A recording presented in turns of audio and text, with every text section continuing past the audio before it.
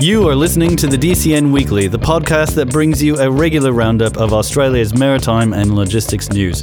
This episode is for the week ending the 17th of June 2022. I'm DCN editor Ian Ackerman. The top story for this week was Maersk's announcement that it is launching a dedicated coastal service in New Zealand. The company said it was the first service of its kind that it has launched in the 25 years it's been in the New Zealand market. The Maersk Coastal Connect service will deploy two 2,500 TEU container ships, the Maersk Nadi and the Maersk Nansha, on a weekly basis. And they will be operated with a New Zealand crew. The ships will call at the ports of Timaru, Lyttelton, Nelson, Auckland and Tauranga. Timaru, Nelson and Tauranga will get weekly coverage, and Auckland and Nelson will have fortnightly coverage. The new service is slated to commence on the 12th of next month. The Maritime Union of New Zealand welcomed the announcement, calling it a breakthrough and a once-in-a-generation shift. Maersk's announcement also comes after the New Zealand government last month said it would commit 30 million New Zealand dollars to help fund 4 other operators bring more tonnage into the coastal trades. Also this week, a report from the Australian Transportation Safety Bureau highlighted safety issues that led to a fatal marine pilot transfer helicopter crash at Port Hedland. In this report, the ATSB said risks associated with marine pilot transfers in dark conditions are generally higher than conventional passenger carrying activities and may require additional safety measures. The incident occurred in March 2018 when a helicopter was on its way to collect a marine pilot from an outbound bulk carrier at Port Hedland.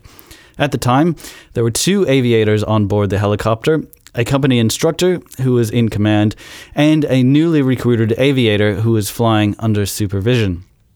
The helicopter, operated by Heli Ost Whitsundays, approached the ship twice in dark conditions, and on the second approach descended rapidly into the water. When it hit the water, the helicopter rolled and the cabin sank and flooded. The instructor escaped the sinking aircraft through a hole in the windscreen, but the other pilot, who was under instruction, did not escape and died in the accident. In its report, the ATSB highlighted the problem of crew fatigue and stressed the importance of underwater escape training in helicopter operations.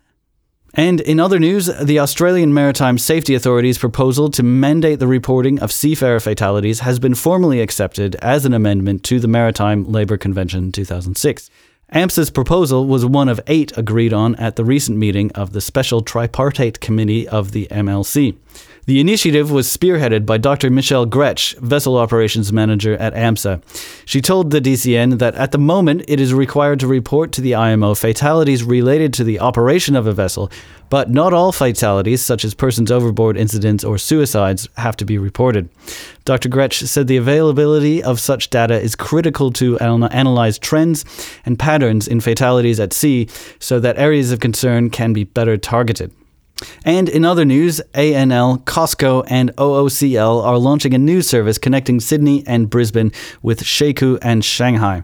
The A3 Express Loop includes direct weekly sailings starting with the arrival in Australia of the container ship Spirit of Hong Kong later this month. The service is running vessels with a capacity of 3,700 TEU.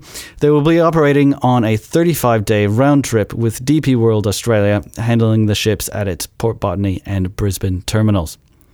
And finally, ocean carrier MSC announced this past week that it would begin using biofuel in its ships. The company said it procures bunkers and low-carbon certified sustainable fuel that is derived from sources such as used cooking oil. MSC said the biofuel comes as a blend with conventional marine fuel oil. The company said it would offer shippers a carbon insetting program, and through this program, MSC will use biofuel to reduce the carbon footprint of its customers. That's all for the top stories for the week ending on the 17th of June 2022. For more on these stories and for all the up-to-date maritime news, head to thedcn.com.au. Thanks for listening. See you next week.